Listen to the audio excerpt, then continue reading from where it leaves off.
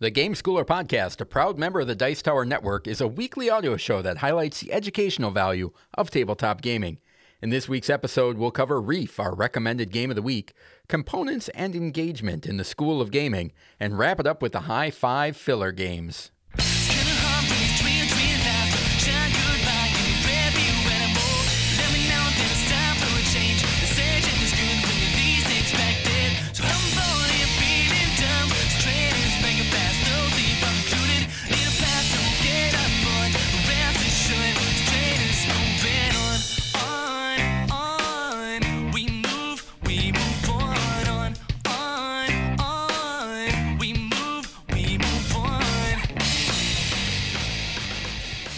Welcome to the Game Schooler Podcast. I'm your host, Doug Kotecki, along with my esteemed co-host, Dr.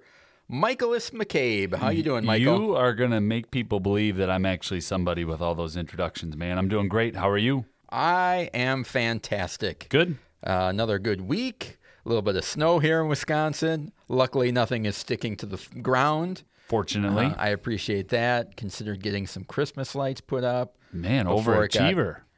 Yeah. Good for you. I don't like doing that in the cold. Do you like doing that in the cold? No. We, high school basketball season has started, so we don't hang any Christmas lights because my family knows all of that work would fall on them. And, you should get some of your players to do that for you. That's a brilliant idea. Team building exercise. That is a brilliant idea. Yeah, I do about 3 things. Well, you got to throw church in there too. I guess 4 things. I work for my day job. I do Game Schooler. I coach basketball, and I say no to everything else until March. So no Christmas lights here. All right. Yeah. What'd you play this week? Anything?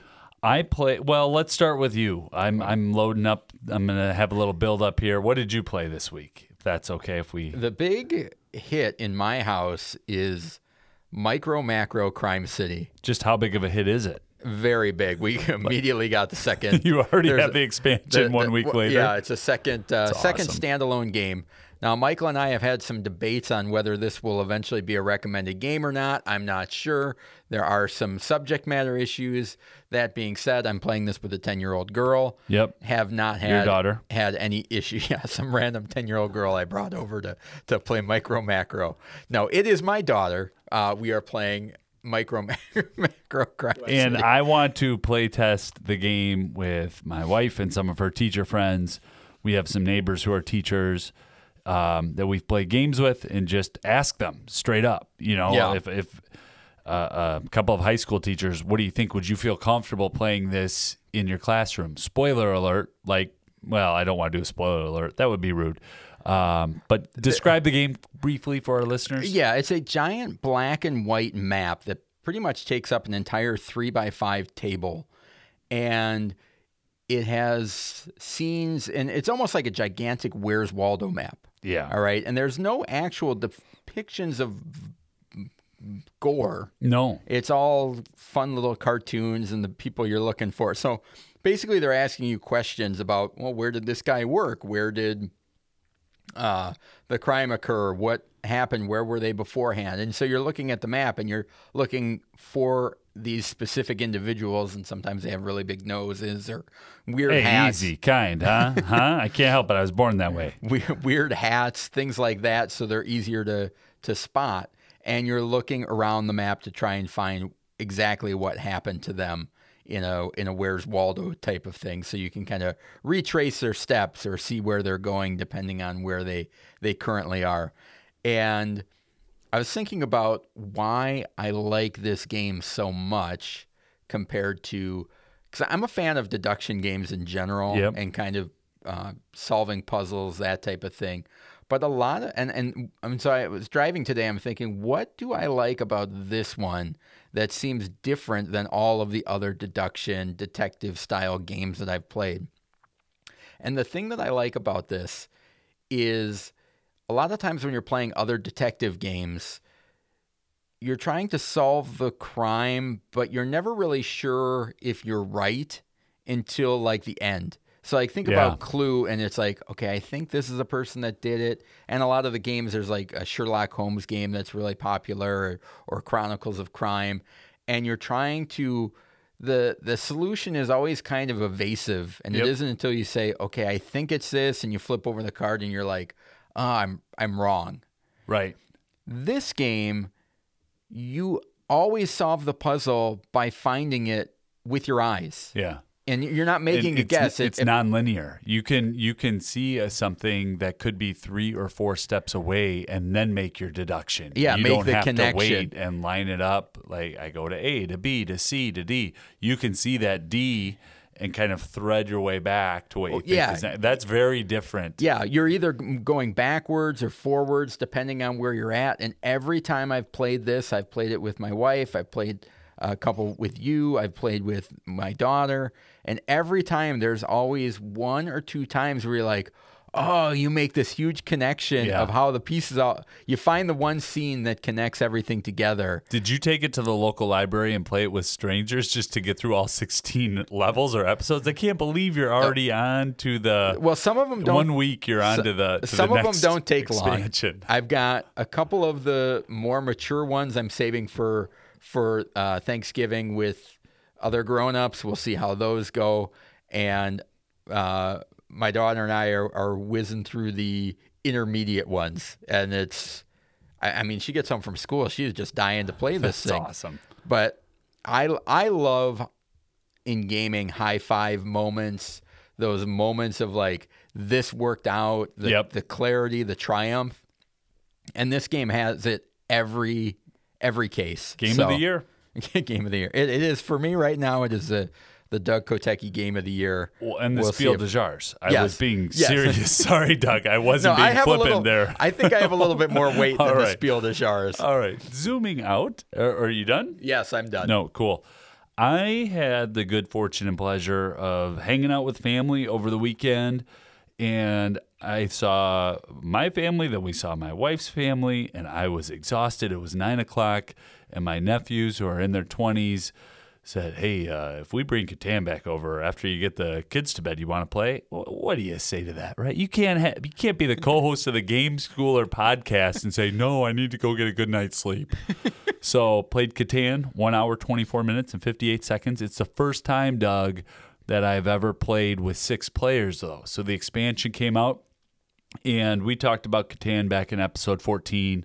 You know, we have a notebook, and I was talking about our notebook with the probability. Mm-hmm. It was fun. It was a blast. And with 6 players, there's a rule where you can build on everybody's turn. When it comes to the player's build phase, then it goes around the table and other people can build. So it was fast, and when other people came to the table to see it, this looks way too complicated. Oh, no, it's not. And it was just fun to play a classic game. I didn't realize I've been playing that game for 20 years now, kind of coming out like, whoa, I am getting to be the old guy in the room from time to time. So, well, and I don't get like, you're talking about playing a classic. It's like, it holds up, right? It's a great game. You had a good time. Yeah. It's like, I just don't get all of the hate on. I don't listen to any of that. I'm sorry. On Catan, or it's like, yeah, well, people are going to be it. frustrated on a lot of different things. I had a fun time playing it. I'll tell you what, I got to play with 5 of my family members who I've spent very little time with over the last 2 years, and we had an enjoyable time. Yeah. And one of my nephews plays a lot of it. So I'm an aggressive game player, right? I happen to be. I concur, Your Honor. I happen to be the first player to 7. So what do you think my nephew to the left said? Oh, we got to slow down Michael. And I looked over at him like, okay, this is going to be done in about 10 minutes because you're clearly going to win. It was fun. It was a lot of fun. And that's the only thing that I have to report out for games played. All right. What did you acquire anything this week? I asked, throwing a softball. Oh, yes. Yes. And I noticed yours is still in the shrink wrap. It is. It's a monstrous box. Mine is actually not. I got mine out and looked at it, looked at the rules, and just wondering when I'm going to get it to the table. Yes, I have. Mine was actually delivered a full day ahead of yours. I don't know, but you want to talk about the game? No, you. That's why I set you up. Role player adventures. Yes. Teasing it here. Tee it off, and I will hit the softball, hopefully out of the park. The game is Role Player Adventures, and very, very excited to play this game by a local designer. Yep. And I've heard just a lot of great things about it. Yeah, So, and one of our buddies, Dan, was involved in some of the play testing. I think he did he designed the interior of the box. the inserts. Yeah. Yeah. So, and Dan works with Keith quite a bit on. I know they've got a game coming out early next year that he helped develop. Tenpenny Parks. Yep, or Tenpenny something. Parks. Yep, and Keith Mateka and Thunderworks Games. This is just a fantastic game from the Role Player line, and they don't sponsor us yet. We gladly accept that, but next month, hopefully this month, maybe getting another game, Cape May, which you and I were able to see at our local Game Con, pop up, and then that will also be I'll get the original Role Player delivered with that. It's a good thing my wife doesn't actually listen to our podcast, because I'm getting a whole lot of Thunderworks games coming in, and cartographers. Yeah, so Game Nerds is sending me those three, and I'm excited. There'll be a lot of Role Player Adventures and Role Player and cartographers played in my house here throughout 2023 and 2022 rather. I'm already a year ahead. Michael's making it rain over here with games. Yeah, Role Player Adventures is a story-driven type game, kind of an immersive adventure cooperative experience. With puzzles that you solve along the way. And yeah, so there's a lot of stuff to it. It looks fantastic. It really does. All right, anything else we need to talk about before we move on? No, not that I'm aware. You? No. The only other thing is contact us with questions, comments, email at gameschooler.com. The other thing, too, I want to do is coming up this week, I'm going to put a poll on our Twitter at GameSchoolerU. I think I can do that, right? Yeah. You can put up you a can poll. put a poll on there. Yep. And I don't know if it's well, maybe not. I'm talking off the cuff here, but I was thinking about doing something of. It's nice to see you go off of the run sheet. What are you doing? That's a burn. It stinks. It stinks on the inside. I want to say find out what games people like to play during Thanksgiving, during holidays. Awesome, like, what's their question. family game? And I don't know if we can do that as an open response thing. Yes, we can. Okay, I'll have technical. You'll knock it out. The guy who runs an internet company will have. No. You'll get it. You'll get it. I like it. This is great. And when in doubt, we'll get our friend John Spike to run our social media. That guy's fantastic. There you go. I did want to follow up on one thing. Since our Zombie Kids episode aired, and Margaret, my daughter, has become a little celebrity within the McCabe family here. People have been randomly running into the room at our house and saying the recommended game of the week and things like that. So tonight I'm going to try to go off script. We'll see if I can get it. I wanted to call my shot before knocking it out. I'm going to deliver the recommended game of the week without the run sheet tonight in honor of my kids who make fun of me like crazy. So I'm ready. All right. Sounds good. Let's move on to, I'm sorry, what's the next segment? The recommended game of the week is a family-friendly podcast. Oh, okay.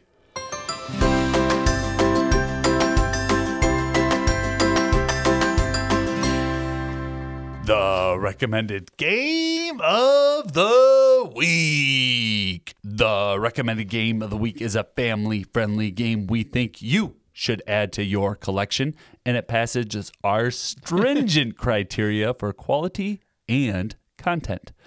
This week's recommended game is Reef, designed by master game designer Emerson Matsuuchi.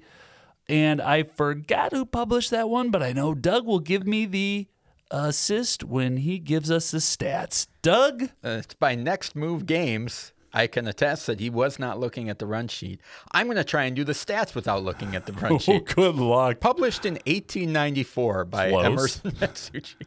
No, all right. Published in 2018. The designer, Emerson Matsuuchi. The art is by Chris Quilliams. 2 to 4 players, 30 to 45 minutes, ages 8 and up. It was a Spiel des Jahres recommended game in 2019 and is also a Mensa Select. Oh, your association selected it, huh, Doug? Yes, Way to yes. go. Yep, they us continue. brainiacs. They continue to deny my application. Well, Carry on. All adds up.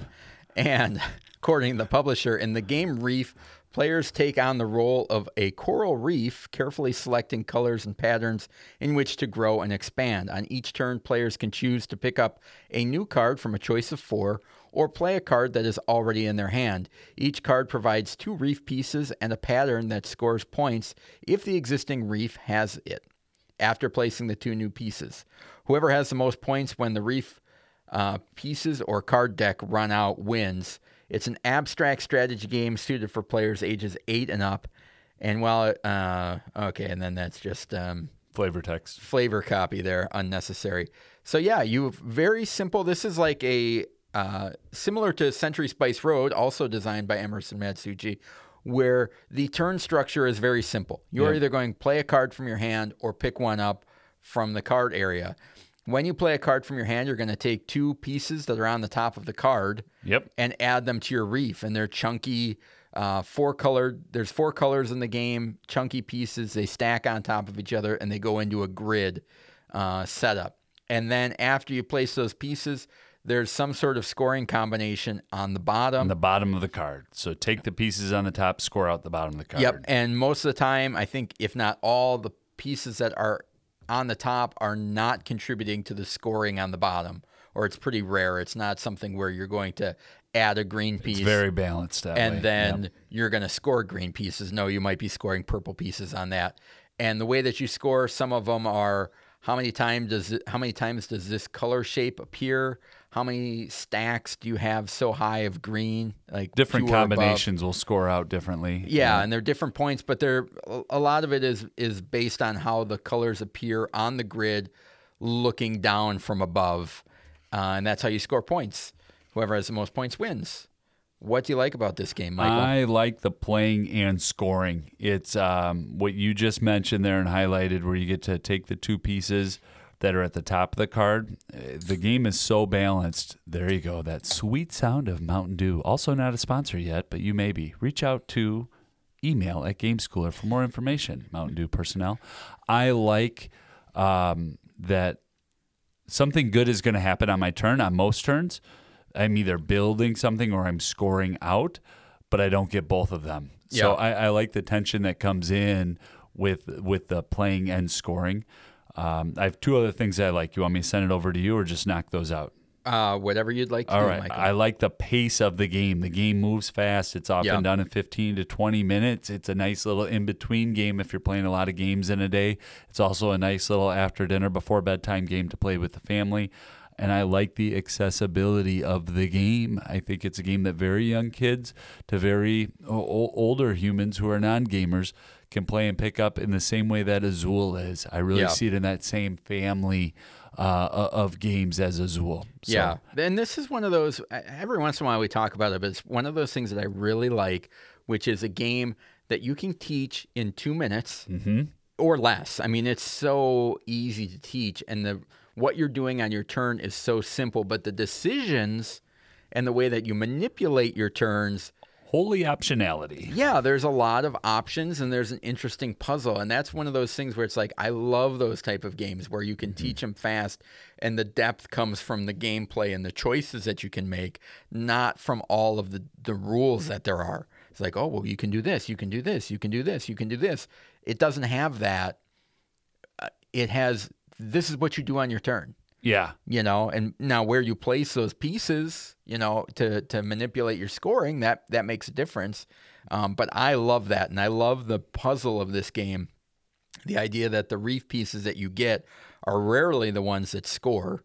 So, you know, you have to kind of score now or score later. Yeah, you kind of have to build up a little bit of an engine of the cards that you're selecting to put in your hand to say, okay, I'll play this card, this card, this card, and then finally score with that one. And then remember not to put the pieces that you're gaining on your scoring card over what you've already done.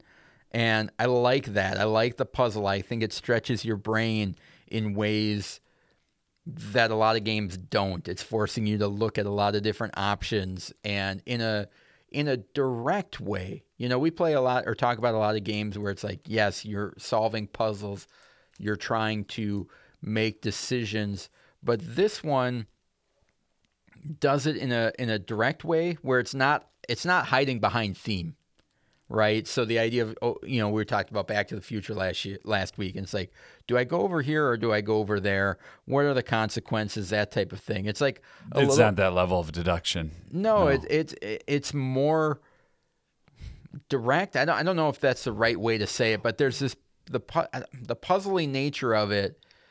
I feel like you are solving those problems immediately, and because the theme is so weak, this is an abstract game, it doesn't get in the way of that. Yeah. So I just happened to talk about Emerson Matsuuchi in our opening segment last week when my daughter and I played Century Golem Edition, and it was just happenstance. She picked out the game. And a connection that I want to make, the player mat, your sea floor, there's only 16 spaces. Yeah. So where Doug's talking about the puzzly nature of the game, Doug's puzzle and my puzzle are two very different puzzles, because I can build up and I will score out if I can get those pieces to be 4 high. That's a magic number that will score out, but there's a limited number of turns. Yeah. So I'm not going to be able to score everything, so I better be focused. It is a tactical game player's dream. If you like to think 1 or 2 moves ahead and are excited by what could potentially be coming into the marketplace, or off the top of the deck, rather, it's just a fantastic game. You can't do all things though. No, you really have to pick and choose what you're going to do. Well, and it's a great interaction. We've talked about it before, of that constant tension that's in a game. Yep. And this one, like Michael just said, you've got a 16 space grid, a 4x4 grid that you're putting your pieces on. And you're thinking, well, mine is not my grid is not going to look the same as Michael's. However, there's only so many pieces and there's so many cards. And as those cards come out, you're thinking, okay, I want to get that before Michael does, but all of that, but I need to get these down to score. And so there is that interaction between one another, especially when, you're both looking for green pieces, and finally a card comes out that has green pieces. Oh, and I needed it's like, that. Yep. So that interaction is still there, even though it's not direct, it's not take that. Right. But I do feel like I don't really play defense in this game as far as trying to prevent you from doing something. It just happens. It's not when something happens by accident. Yeah, when an option is taken away, it's not because the other player was mean. They're just doing what they need to do for what's best for them. But that tension provides the interaction that keeps me from feeling like I'm playing a solo game. Sure. I'm playing with the group, How many different, not to put you on the spot here, and I'm going somewhere with this, but how many different game groups do you currently have right now? I know obviously I would consider you and I to be a game group, but then you have one part of your family, another part of your family, you have some other people that you... There's 3 or 4 different groups depending on... And that's about the number that I have too, and so oftentimes... I'm coming to the podcast from my other job, and I'll call one of the game groups or people that I've talked about playing a game with before. So on the way over, I was like, "Oh, I know I've got a good friend who loves Emerson Matsuuchi. I'm going to call. I know we've talked about Reef." And the first thing I said, "Have you and I talked about Reef before?" Because I was trying to get some content for the podcast, right? Mm-hmm. And do a little brainstorming session before getting on the microphone. Said, no, but I love Emerson Matsuuchi, and immediately started talking about other games that this designer has designed. And as we're talking about this game now, I want to play Reef, whereas usually we'll play a game before the podcast just to review, refresh, talk about. And I think that says a lot about the quality of the game and how the pieces fit together and the puzzles. There's an excitement around playing this game. Well, and to me, we talked about the theme in gaming last week, right? In our School of Gaming. And this has a lot of similarities to Century Spice Road, but it's brighter. Mm-hmm. It's more colorful on the table. It's got, one of the things I love, these chunky reef tile things are little plastic. They almost look like toys that stack on one another. But they stack. Whereas in Century Spice Road, things aren't stacking; they're just moving on your card. Yeah, but the simple turns, the fast turns, tactile, and that it's my turn, it's your turn, my turn, your turn. Around the table it goes, and don't take the one that I wanted.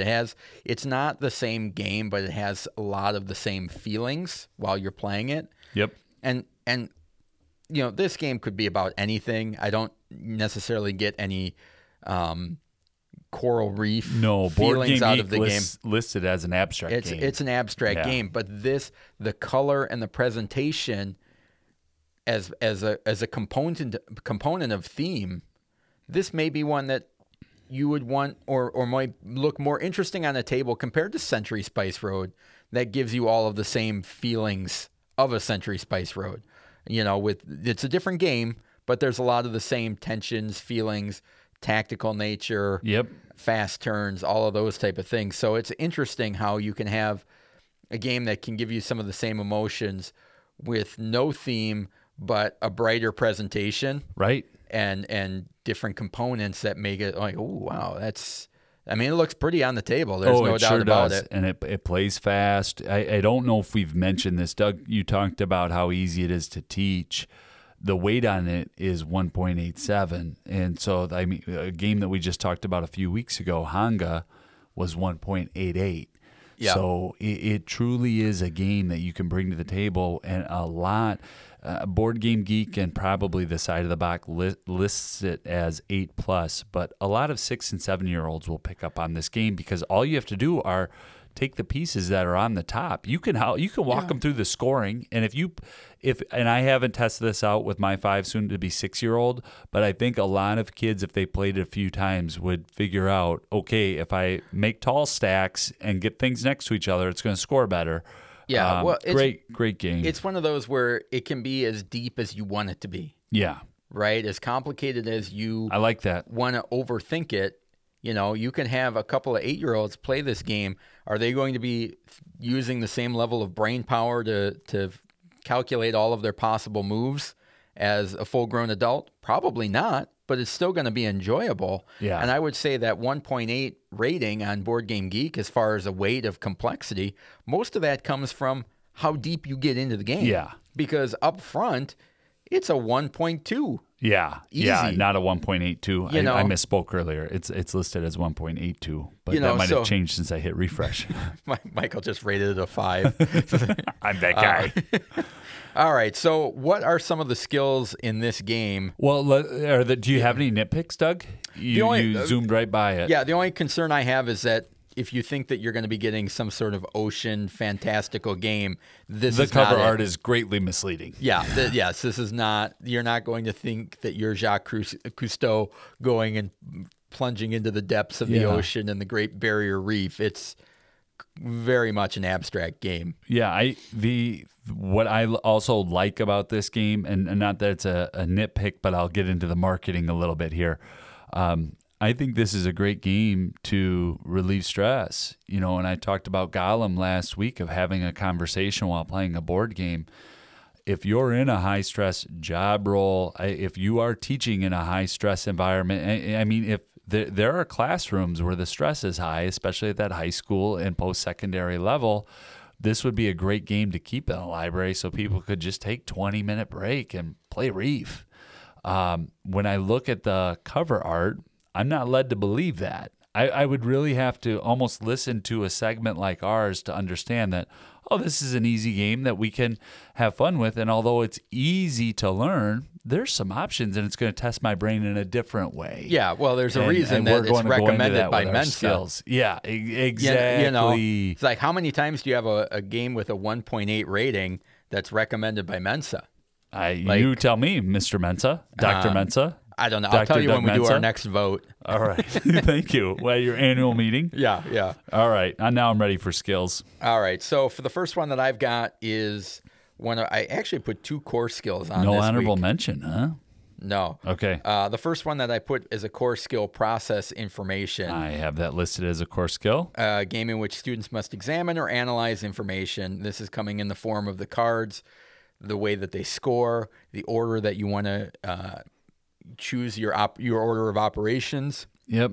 And it's a lot of what's going on in this game is figuring out how you want to do it, when you want to do it, and where you want to do it, right? Absolutely. And then once the board starts to fill out and you're committed to some of the pieces, it's, can I actually do this? Yeah. Is it worth me taking those 2 pieces, or is it better off for me to score you're the waiting. bottom? I mean, those last 3 or 4 turns, you can make some good decisions or some bad ones based on how you process. Yeah, you're waiting. Yeah, you definitely. Does that make sense? Well, towards the end of the game, you definitely have to balance of like, you're on the hunt for scoring cards that you already have kind of lined up. Like your board is set up to score.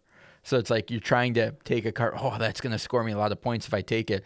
But then you have to look at the top and be like, yeah, but that's going to clean out the green and that's going to trigger end game. Yep. And so some of those decisions of how far you can push it and keeping an eye out for points that are available, without pushing the end game too far. Is your second core skill a core skill that you talked about last week? It is not.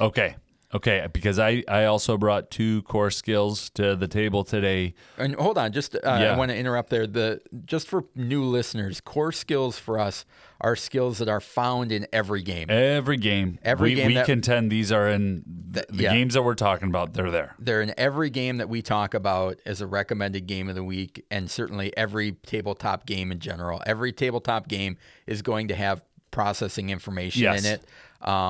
And then we also have secondary skills, but the core skills we think are in everyone. The only reason we're highlighting them now is because we think that they do an excellent job of highlighting those core skills. This game focuses on those skills. And then we also have secondary skills that show up in some games, but not every game. Yep. So sorry, Thanks, just Doug. wanted to. No, that's great. Concentration is the core. I debated putting that on there. Yeah. And you talked about it last week, and so I'm probably just borrowing your good ideas and trying to make them my own, like any scholar would, right? A game that encourages a student to focus their attention on efforts on a task. And this is not a nitpick. This is not a critique of the game, but usually once a game, I will just stare at cards thinking that the right option is going to happen. And it's probably only taking 10 or 12 seconds, but because the game moves so fast, it feels like I'm in a stopped car at a green light. You know what I mean? Because there's that level of focus that seems to get brought in mid-game where it's the decision that I make is going to impact all of my next 4 moves. And I like that. That's not in every game that we recommend to that level. And I think it really leads to a great reflection on action after the game and a post-game discussion of, hey, when I took those 2 tiles and I chose to stack them, or hey, when I took that card and I chose to score it. And I like how that's brought into. Well, you also just reminded me of when I got a brain vision when you said that you were staring at the cards for a long time, and it reminded me that this game is great for colorblind folks. It's colorblind friendly. All of the pieces have a unique shape, so regardless of whether the symbology is to great. borrow a Koteki term, it's great, and I didn't want to get into it with this game, but I actively decode. I'm not really looking at the colors. I'm looking at the symbols when I'm playing. So So the other core skill that I have, and it was something in our definition that kind of stood out to me that made me like, I got to put this on the list, which is comprehension. A game that requires players to perceive and understand concepts, ideas, and functions, how the game works, the rules and mechanisms. And it was the idea of understanding concepts and the ideas and the way that the game functions in that top half, bottom half. Top half take the pieces, numerator, bottom half denominator almost. Score, and how those work together in tandem and set one another up. It's this little thing that you have to learn, but I think it's amazing how fast you can get a shorthand for how everything works. Yeah. Which I think is a good sign of comprehension being taught well. Yeah, it's a unique system, right? Yeah. It's unique to this game. That's good. All right, should we jump into the secondary skills here? Yep. I bet we've got 2 of them that match up. You think so? Yeah. Yeah. I bet. We'll see.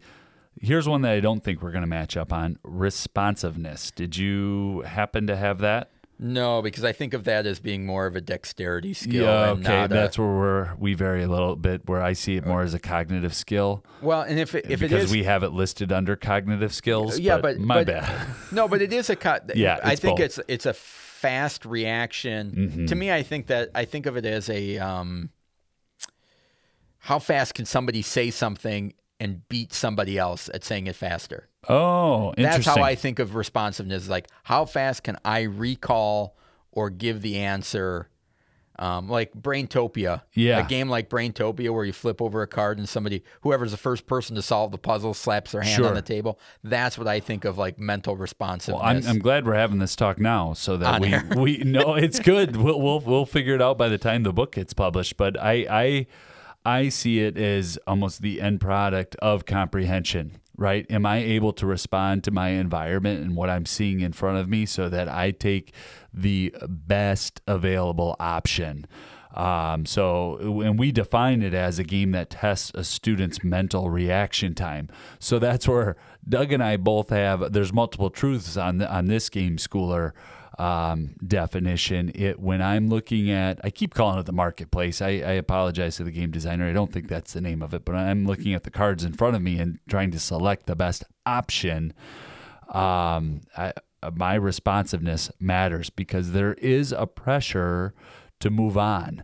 The game does move. Go ahead. But I don't think your speed is rewarded in any way. Well, it's just that you get those. The opportunity just moves. I mean, it may be I feel like it's a pressure. There may be an outward pressure of like, I got to pick something fast, just based on the rest of the players. But that's not. Yeah, and here's where I'm going to push back a little bit. My first three skills in order are concentration, process information, and then responsiveness is almost the end of it. If I can really zoom in on what's in front of me on the board and figure out what I'm seeing and then execute, right? I'm able to prioritize and then execute. That's where I'm bringing responsiveness in. Yeah. And I could be reaching a little bit. It's not a skill. I think in 47 episodes, this is only the second or third time that I've ever talked about it. But that's where I'm going to land on and try to defend that somewhat shaky ground. But I like it. I do think that there's the essence of that in this game when you're selecting your pieces and scoring out. To me, it just is one of those that it's a very specific type of thing that, for me, does not show up in a lot of games. It's a very specific type of thing. It'd be almost in party games or things like that. I always think of it as like thinking on your feet. Yeah. You know. So do you think of it also in incorporating any sort of physical skill? No, it's all cognitive, right? We have it listed in the right category. I think originally it started out as a dexterity type thing of like how fast can you get at something. Yeah. And I think whether you're using your arms... Don't break your nose again. You know, whether you're using your arm to slap on the table, you still have to have the brain recognition first that triggers you to move your arm. All right, so I'll go to the one that I think maybe is not on your list as well, which is time management. My next skill listed. Yeah, go ahead. Interesting. Now I'm curious of which one you left off. Time management, a game that improves students' ability to organize and plan how long they spend on specific activities before running out of time. This game has a very unique end game where you can see it ticking down. Yep. You are not going to have very many turns left. Once those pieces or the cards run out, it's over. It's triggering the end game. So there's often times in this game where people are doing stuff to kind of stretch it out and take cards that they don't really want in order to, like, how long can you build up before you score the card that you want to score for maximum, especially when you know that some of the pieces that you get are not on the scoring cards. Yeah. So you're like, how many turns can I add pieces before I actually score this huge one before the game ends, right? And trying to balance that. And I have time management listed in my top 5 as well. And it's one of those where if you're playing with youth, with humans with underdeveloped frontal lobes, and that's not me being mean. That's just statement of fact, right? Your frontal lobe that does all your risk management doesn't fully develop till you're 25 to 30 years old. The time that it takes sometimes never develops. Thank you. The time that it takes to finish the game, I believe, is half of what is listed on Board Game Geek. If you play this game in the classroom, there's going to be one person out of a group of 4 that wants to trigger that end game. Yeah. An aggressive game player. I mean, that's typically how I play Reef. It's not going to take 30 to 45 minutes in a classroom or educational or even family setting if you're playing with kiddos. I think it's really 15 to 20. Have people that are really thinking a lot every turn, and which it could bog down. I mean, you would, and who are not playing, who are distracted doing other things, into their phone, into their tablet, wondering about what's coming up next in their day. I think if you're with engaged gamers, this is such a fast-paced game, and as Doug alluded to, you see, oh my goodness, I have 3 turns left, but I wanted to do all these things. What am I going to do with my last 3 turns? Because you see the end game happening in front of you. All right. Do you have any more left? I have one and an honorable mention. All right. What's your one left? Resource management. I feel like you left some low-hanging fruit on the tree. Oh, well, you bring it. Give me your others, and then I'll defend instead of you just taking shots and cleaning up. Go ahead, man. What do you got? What do you got left? Spatial perception, Michael? No, I didn't put it on the list. Chromatic deficient, colorblind, whatever you want to say. No, I didn't have spatial perception. All right, spatial perception, you got to put your pieces down, and you're paying attention to where they are located on the board for patterns and how high they are.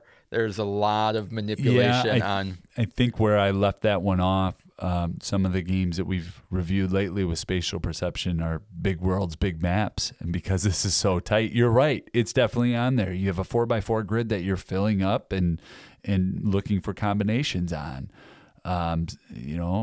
Similar to Tiny Towns in some way, where you're really trying to combo on a small space. But I didn't include it. The last one you even mentioned in what you liked about it. The tactical feast. Tactical thinking, yeah. I just thought that was too low of hanging fruit. I chose to leave that for the people behind me to allow them to eat. So we could have something. Yes. So us plebes in the back could have something right to where pick I was up. Going. Tell them about it, though. It's absolutely on there. A game that challenges students to make decisions based on currently available and frequently changing information. You can plan a little bit, but not much. No, and 2 turns max. Things are changing quite frequently. And I like that. I mean, I'm a tactical game player, so this was one that I had to pull out and highlight it based on how well of a job that you just cannot plan the way that what reef tiles you're going to be taking necessarily, and then the way to score them and chaining that together. You kind of have to fly at the seat of your pants, and if you're getting to that point where you're overthinking it bogs down the game, and I think you're missing kind of the point of the game. Sure. And this could be my arrogance coming through here, but if the game designer were listening to this podcast, I think he would weigh in on my resource management here, because we define resource management as a game that boosts a student's capacity to efficiently and effectively oversee available assets. Oh, I think this is a good. Don't get me wrong. I think this is a great skill. I'm not mocking the skill. I just thought that the other two. I got you. I saved up for this one though, and didn't talk about the things that I liked, because I thought I might get challenged a little bit. But this has happened to me when I've played this game. Okay, I select the 2 pieces, and I know where I want to put them, and I go to put them down on my tile floor, and oh wait, they actually fit better over here. Some of those last second changes of the resources to try to optimize scoring and figure things out. It's in multiple places in the game, but this is different from Sentry or from Golem, where I make that last second adjustment because it actually fits in better here.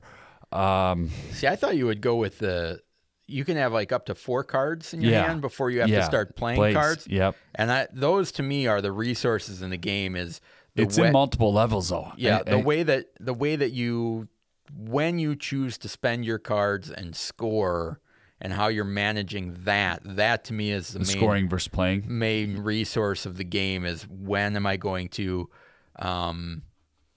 put those those Well, I pieces didn't out. go there because I laid a trap so you would go there, Doug. Okay, but good. no, God, I you're do so wise, Michael. Yeah, right. Anybody... No wonder you're a doctor. Stop it. What? You have any honorable mention? No. I have one just for some eye roll from you that always makes for good podcast entertainment here. I have Precision. Wrong. Fine motor skills. A game that rewards students for being exact and accurate with fine motor skills. If you're not even making eye contact. You can't even. Do you play any games with your 3-year-old kiddo here? Yes. Stacking the tiles. You don't think there's fine motor skills in this? As an honorable mention, as a possibility? No, and here's why I will say that there's not, is because the person playing this game would have to, if this is helping you with your fine motor skills. Easy now. You're about to offend some educators, including this one. Go ahead, Doug. If you are using this game for fine motor skill development, the game is too complicated and you should be I disagree. Fine motor skills development is not always associated with cognitive skill development. If you're coming back from an injury, if you are a young child who's working on manipulating manipulatives, you are stacking those nice chunky pieces that you talked about. Yeah, but that's not in the same way that like animal upon animal. Like, well, I'm not competing with animal upon animal. I would be competing with like a Golem or a Century Spice Road. It's probably too much of a stretch. I just thought I'd leave it on here. You could barely get that out with a straight face. I was workshopping. It's honorable mention. The stuff you throw into the high five, that's honorable mention. I think you're workshopping it sometimes too. Anyways, great game. Sorry for taking you on a few tangents there. At the bottom line, though, a lot of different skills, right? I know we had agreement. But when you talked about low-hanging fruit, we could have gone in a lot of different directions with skill development on this one, don't you think? Yes. Yeah. A great game with a lot of skill development. Michael's probably right on what was the resource management? No, your fine motor skill one. Precision. Yeah, probably in ways I don't understand, so I apologize to our listeners. I brought up being offended, now you have to walk it back. Yeah, huh? I got it. Yeah, Stop. I don't want to. You're good. No, if you don't think it fits, I see that. I would recommend so many other games before this. For I guess our my listeners, point. I have to put a huge disclaimer for any listeners that are new to us. During the lockdown time, I had a 4-year-old that I game schooled with for an entire school year.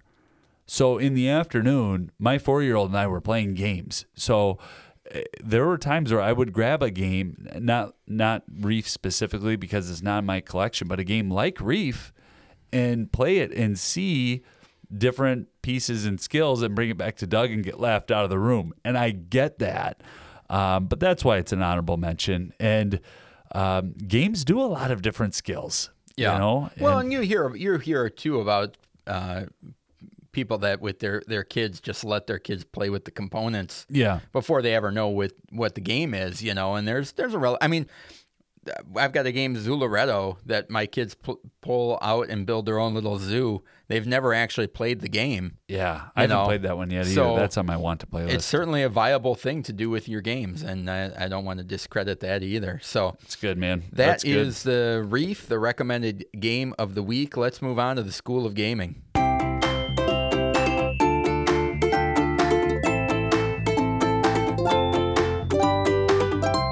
The School of Gaming.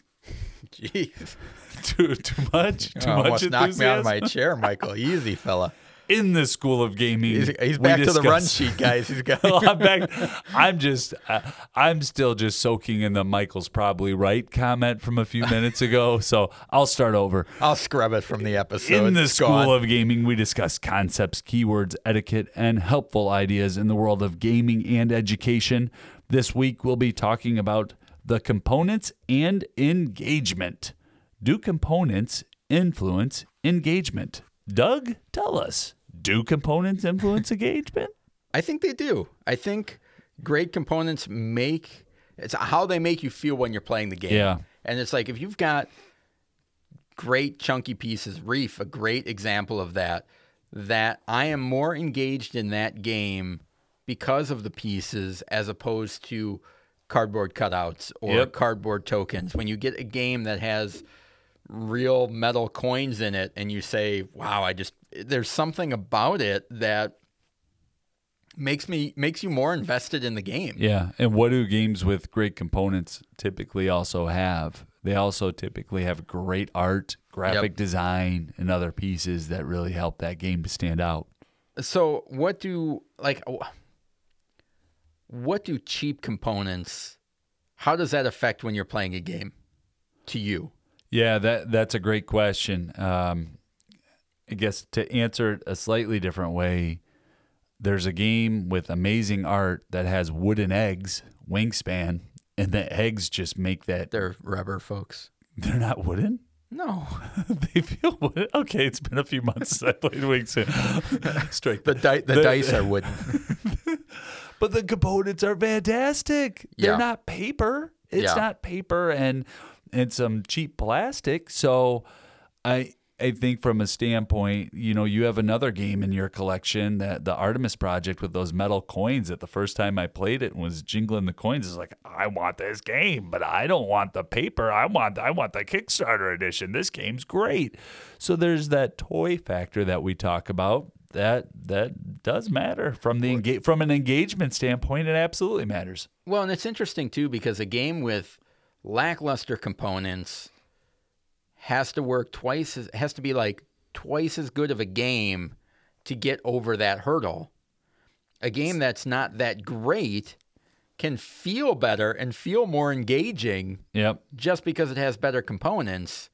And I think that's interesting that I don't know if it's superficial for us or materialistic of us as gamers. It's like, well, I need to have the nicest, coolest things. Could be.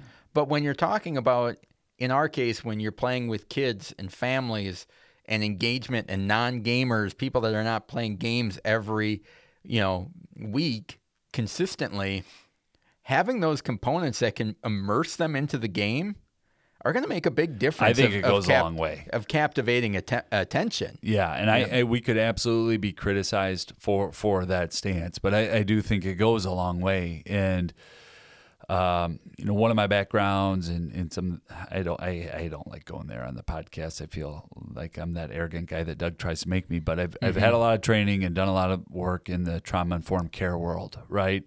And worked with kiddos who've been through trauma. And one thing from that training is, humans are pleasure-seeking and pain avoidant. By nature, that's how humans are wired to be. And there is something very pleasurable about playing a board game with awesome components. You know why? I grew up playing Chutes and Ladders and Monopoly. Now, Monopoly had the cool car, but come on, when you're playing some of the modern tabletop board games with the components and the games that we're talking about, it's such an upgrade from those games of growing up. Night and day. Yeah. So here's a question for you, and I know part of the answer, but I want to see if you've got some other of a different opinion on it. But so if we're of the opinion that components can make a game more engaging, sure, and are important, why doesn't every company add fantastic components to their game? Yeah, well, excellence. I think what's the intention of the company? Who are they designing it for? And what are they just out for profit margins? Games, I mean, when you talk about where the game is made and how it gets shipped and how it gets into the person's house and all of those different pieces, I think that's part of it. And I hope that it improves over time. I don't like opening a game and being like, oh man, I was really excited and these pieces are kind of cardboard cutouts and how am I going to get this to stand? And my dog better not get a hold of it. I won't be able to play. Yeah. You know what I mean? So there's just a lot that goes into making a game. Yeah, and my assumption is that a majority, if they're, I don't want to say cutting corners, but if there's an opportunity to make a deluxe version or something along those lines, my assumption is that most publishers are not making it that way to make it more affordable to, on the shelf. Not necessarily to have, it's not necessarily to cut corners and make more profit. It's to lower the price of the game. Right. Because once you start adding the deluxe components, you are adding cost. And now, in an example, a game like Wingspan, it adds to the cost, but in my opinion, makes it something that becomes more of an heirloom game that lasts longer, and people are going to get more value out of it, respect it more. So it's an interesting thing of it's like, okay, this game becomes more affordable for more people, or do you save up for the good one that's going to last a long time? And there's a lot of area in between there, you know. And in addition to that, you have some people that are publishing games that, you know, art and design is not their strong suit necessarily, and it's, you know, some people are just not capable of producing that quality of what their standard of excellence is. So that's out there as well, which leads me to the other thing is that there's ways around it. If you've got a game that you love, there are so many companies out now that are dedicated to providing upgraded components. Board Game Geek has their Geek Up. Geek Bit? Oh, man, how do we not know this? We've spent I think it's like Geek Up, Geek Bits type of thing, that they add different tokens or more upgraded tokens. Like on a game like Quacks of Quedlinburg, they've got acrylic. Are you in my internet search? How did you know the Geek Bit from Quacks? That's the first thing that popped up when I did BGG. It's Geek Up. They're bit sets. Yeah. So the Geek Up bit sets.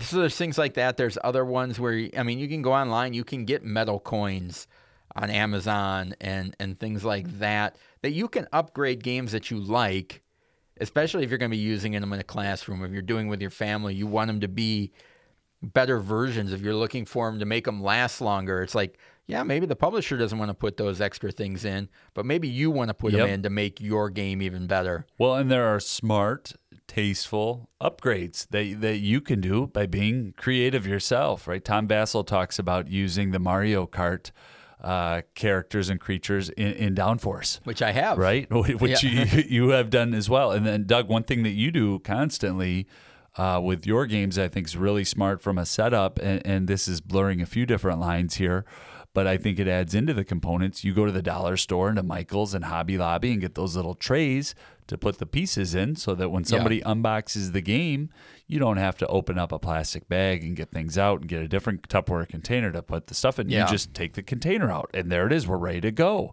So I think that all adds in to it. Yeah, there's different upgrades you can do. I mean, one of them is just the idea that inserts, companies are making new inserts that you can put into your game to store your components better. And instead of sorting everything out, you just plop 3 trays down on the table. You're all set up. It makes setup and teardown easier. There's things like that. Even something as simple as a game like Machi Koro, which only comes with like 2 dice that need to be passed around the whole table. It's got the little tray. You can go to the store and buy a couple more sets of dice, and everybody has their own. You don't need to pass them around. That's a good point. It's like, so there's simple upgrades that don't always need to be, well, I need to get everything gold foiled and sleeved up and things like that. So sometimes we can bridge the gap that the publishers didn't do. And I also wanted to remind people, too, that when we're recommending games, quality is something that we're paying attention to. Stringent criteria. Yeah, it really is. Quality and cost. That's important to us. The balance between those two. That people are getting a quality game, and if it does not seem high quality to us or very playable, we're not going to recommend it. Yeah, I have 2 other quick examples. One is the game Parks. That was a recommended game of the week early on in the podcast, and it has game trays built into it. It has little trees, and the card art is amazing. And I still look at that box and I marvel at how did everything fit into that box? And I'll open it up once in a while and just look at all of the pieces. Yeah. And the game fits. Sets up in about 2 minutes. 2 minutes. And it's an easy teach. And so when you ask, do components lead to engagement? If I'm walking by my Calyx and I just want to open up and look at it just to see the game, absolutely. It's like opening up the fridge to see something delicious in there, right? And then the other one is the game that we talked about that just delivered. And it probably isn't a game schooler recommended game because of a few different factors, but the Role Player Adventures. And our friend Dan, who helped to to design the inside of that box and how everything fits together. When I unboxed it and I saw everything that's in there, I said, that wouldn't fit in the trunk of my first car that I owned. There's so much stuff in this box.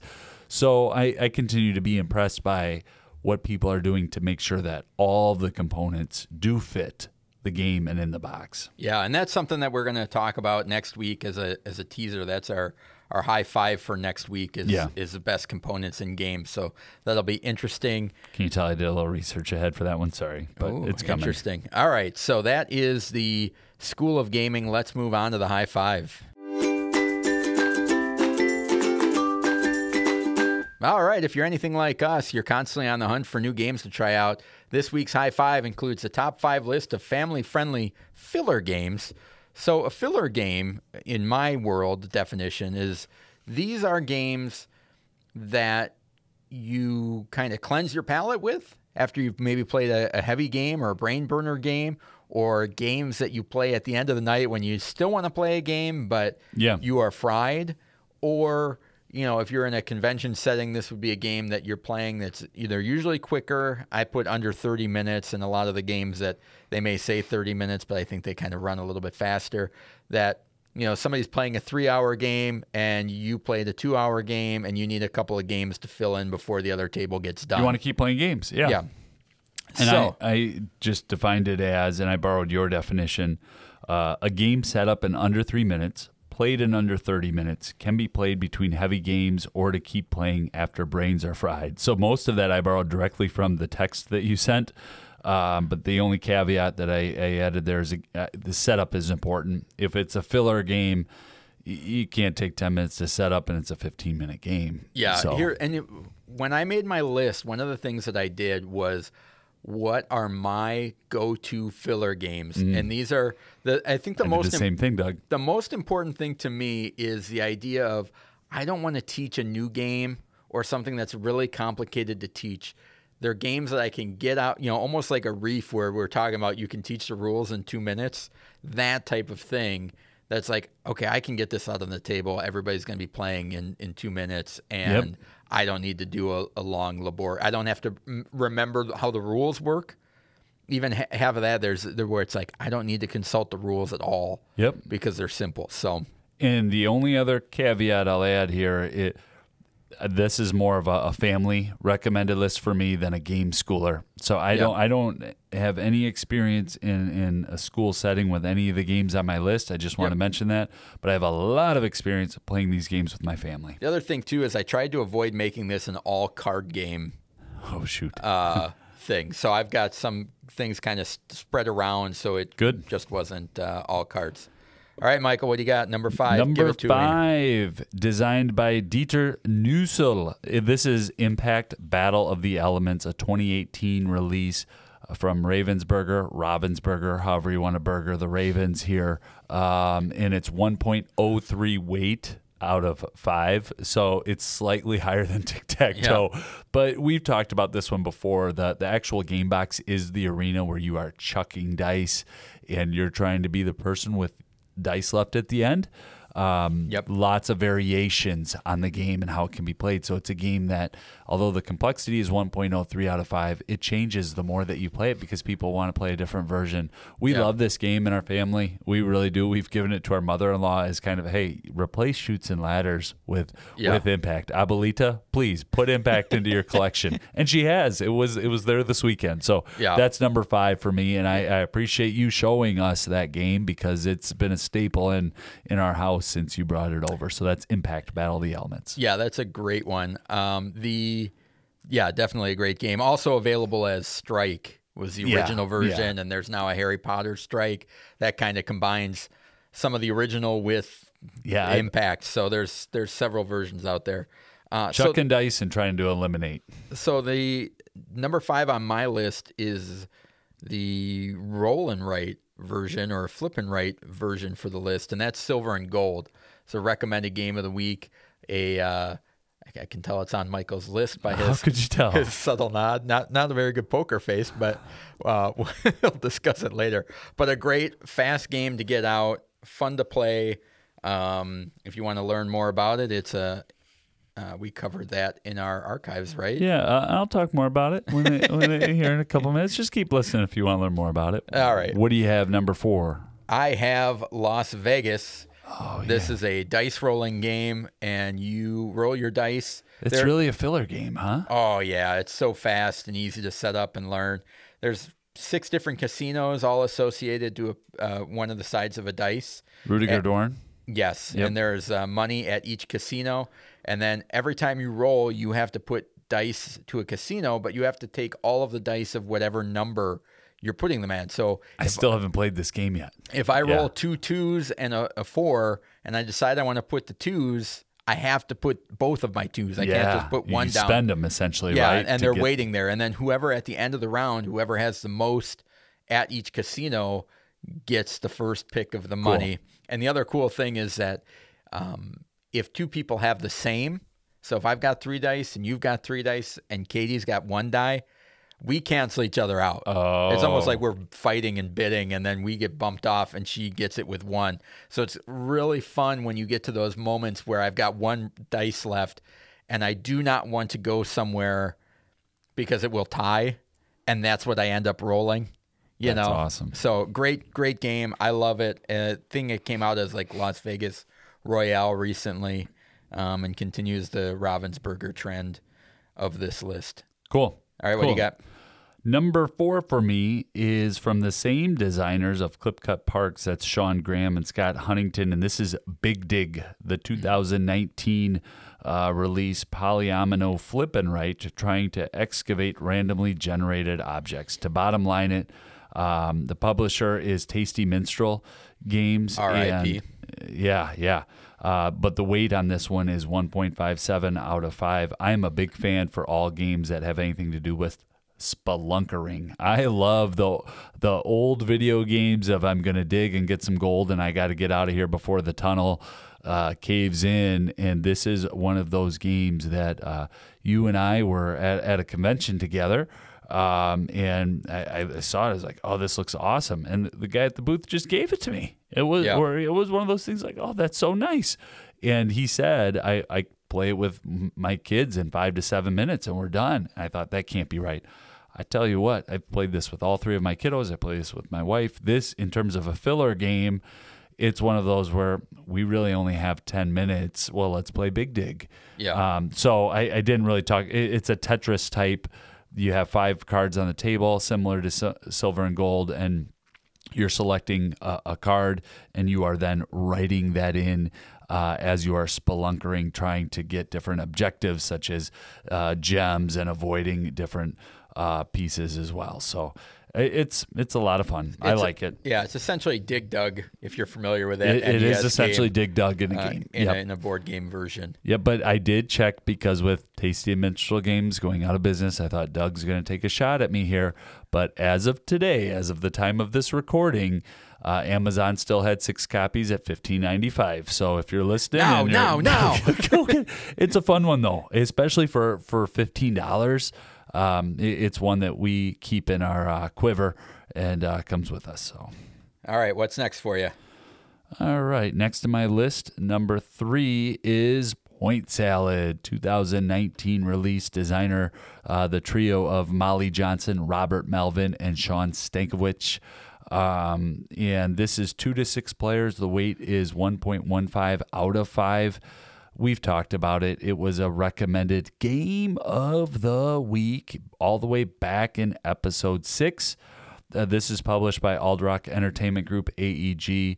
And if you want to hear more about it, just go listen to episode 6. It's a party game. It's a family game. There's math involved. Play it with non-gamers. Play it with people who love Sushi Go and want to do a different type of game like that. Just a fantastic card game. All right, I think I got a lock on your last 2, but I could be wrong. Well, go ahead. All right, my number 3 is going to be For Sale. For Sale is a great game that you can almost teach one half and then teach the second half. The first half is you've got coins and you are bidding on properties numbered from 1 to 30. Like 1 is a cardboard box and 30 is the International Space Station. And everywhere up between that, which could be a house, is there. So you're bidding for these numbers. Then the second round comes out, and you put down checks, one for each player, and then everybody bids or puts down one of their properties face down. Whoever plays the highest property gets the highest dollar amount available, and so on all down the line. And then at the end of that, whoever's got the most wins. And it's just a great little game, easy to teach and fun to play. Every time I play it, people are laughing at the 1997 version. Is it that old, do you think? Oh, yeah. Yeah. Then cool. there's, okay. And the artwork on it is funny. I know they just came out with like a car one. Okay. As like for sale auto or something like that. Autorama. Yeah. For sale Autorama. Oh, okay. Yep. And so that plays the same way, but it's got just funny when you buy and it's like, oh, I can't believe I just bid. Yeah. That one's new to me. $3,000 for this cardboard box, and somebody else got a castle for $4. So I've heard you talk about it at least once before, but I've never played it. And I think it plays up to 6 too. So it's got a awesome. All right, Doug, what's my number 2? Well, no, I'm going to write it down here. Okay. Okay, go ahead. My number 2 is the 2019 release. Because I don't want to steal your Designed thunder. by Phil Walker Harding. Published in the North American content by Pandasaurus. Weight of 1.17 out of 5. And the recommended game of the week in episode 29. It's Silver and Gold. To call it a filler game, it's become such a staple in our house. For a long time, it was a Sunday afternoon game. This is just a fantastic game, in which Doug talked about earlier, so I won't go into too much detail, and we've covered it at length. But to say that it's standing the test of time because we've been playing it nonstop for about a year, we have a couple games that we may roll and write or flip and write in this case that we may have to buy again because we're putting it to good use. Great game. Yep. Enough awesome. said. All right, good. I was right on that one. So my number 2 is Love Letter. Oh, I was wrong. This is an 18 card little deduction game. Very fast. You're picking up a card, playing a card, picking up a card, playing a card, and the card that you play is giving you some sort of action. You're either trying to be the one at the end of the round with the highest numbered card or be the last one left in the round. So you can kind of guess what the other opponents have in their hand, and if you do, you can knock them out. So different things like that. Plays super fast. I have the regular version, but I secretly prefer the Batman version that was released, Batman Love Letter. Don't you? Yeah, I just think it's funny. Yeah. And it comes with cool little Batman tokens. So that Components is banner. my number 2 is Love Letter. That's great. So am I up to share my number 1 first? You on your number 1. It's a 2019 release. It has not been a recommended game of the week yet, but this is the third time it's coming up on our high five. Is it by The Good Doctor? It is not. Ooh. This is Ohanami 2019 release. Stefan Bendorf. The playtime is listed at 20 minutes, and it is a 20-minute game. The age is listed as 8 and up. It is an 8 and up, and the weight is 1.15 out of 5. It is a game that I'm able to teach, so it's certainly a 1.15. In Ohanami, you are building gardens in numerical order, and you cannot have gaps, for lack of a better term, and there are different. Well, you can have gaps. You just can't go back and fill them in. You can't go back and fill in the gaps. And you score out at the end of each round. You're trying to score very specific card combinations. Just another great game. And I think I might have skipped it, but it's another Pandasaurus game. And they do on great my with the list. little card games. They really do. And I know when Doug said trying not to do little card games, I looked at my list and said, that's all that I have here. But that they are my top 5 filler games that we play a lot. They all play different. They play differently. They score differently. They're different puzzles, I guess, so to speak. Yeah. But and for me, the critical thing, they can be played in between dinner and bedtime. They can be played in an afternoon to bring people together. So that's my number 1 filler game. This was on my short list. It just did not make the cut. Along with No Thanks is another great little card game. I thought your number 1 was going to be Llama, is what I thought. But I was wrong. It was right on Silver and Gold. Talked about it last week. All right. So you couldn't put it on the list? No, and that's the game that I was alluding to that we're going to need to buy a second one of because there's a number 2 that our dog Howie got a hold of. And throws off the whole yeah, balance so of the I know game. that it's a 2. I know what that card is. And it's sleeved. Llama is sleeved, and the kids are like, "Why did you laminate this, Dad?" And I said, "I didn't. Those are sleeves." So here's my question: Did you not put it on the list just because it was on last week? Yeah, and to mix it up, and I could put that on a lot of our lists. Yeah. I'll tell you, it's getting that, and Lost Cities are getting a ton of play in my house right now, but not by me. I come home from basketball practice.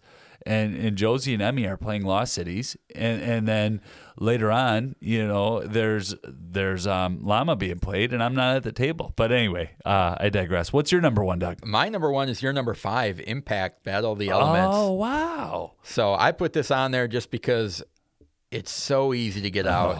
It's a great refresher, and because there's not a much skill involved in this, it's just fun, luck. And chuck and dice. It is what it is. Like, I'm not pretending that it's some deep strategy game. It is a perfect refresher, fills in the gap between big games. It's that perfect thing at the end of the night where like, let's just play one more thing. I can get it out and play it. And there's not much I can say about it. It's an awesome game. And I fell in love with it the first time I demoed it and have not stopped. And I think, Strike is the game that it's based on, and Battle of the Elements, the thing I like about it is it's got these extra little modules in it that kind of you can play and change how it plays depending on how you choose to play it. And that was not in the original, but like I said, I think they've incorporated some of that into the Harry Potter version. So a great game. Now I want to play that one, which is dangerous because if I bring another version of Impact into the house, that'll be an eye roll. So we have 8 games. And on the right day, meaning if we were to buy all of these when they were at a fantastic sale, we could get all 8 games for around $100, which, I mean, a lot of these games have gone as low as $9.99 for fantastic games. And I think that, not that it always just comes down to price, but we do talk about games that are upwards of $100. And the filler games, there's just a really nice variety out there for under $15 to $20. So that is the High Five filler games. Next week, we're going to talk about the High Five games with great components. And just want to encourage you to subscribe to the podcast if you haven't already. Like us on Facebook, follow us on Twitter. You know the drill. There'll be a poll coming on Twitter, or some sort of interaction. Let's hear what games you like to play with your family around Thanksgiving. I know I've got a handful of games, and some of them are on this list that are easy to get to the table and play with family while you're waiting for the turkey to be done, or right after your dinner, that type of thing, when everybody is in a food coma and doesn't want to think, or exhausted from cooking for the last 14 hours. A game like Impact really hits the spot. So thank you so much for spending the last hour or so with us. We really appreciate it. Now get out there and start game schooling.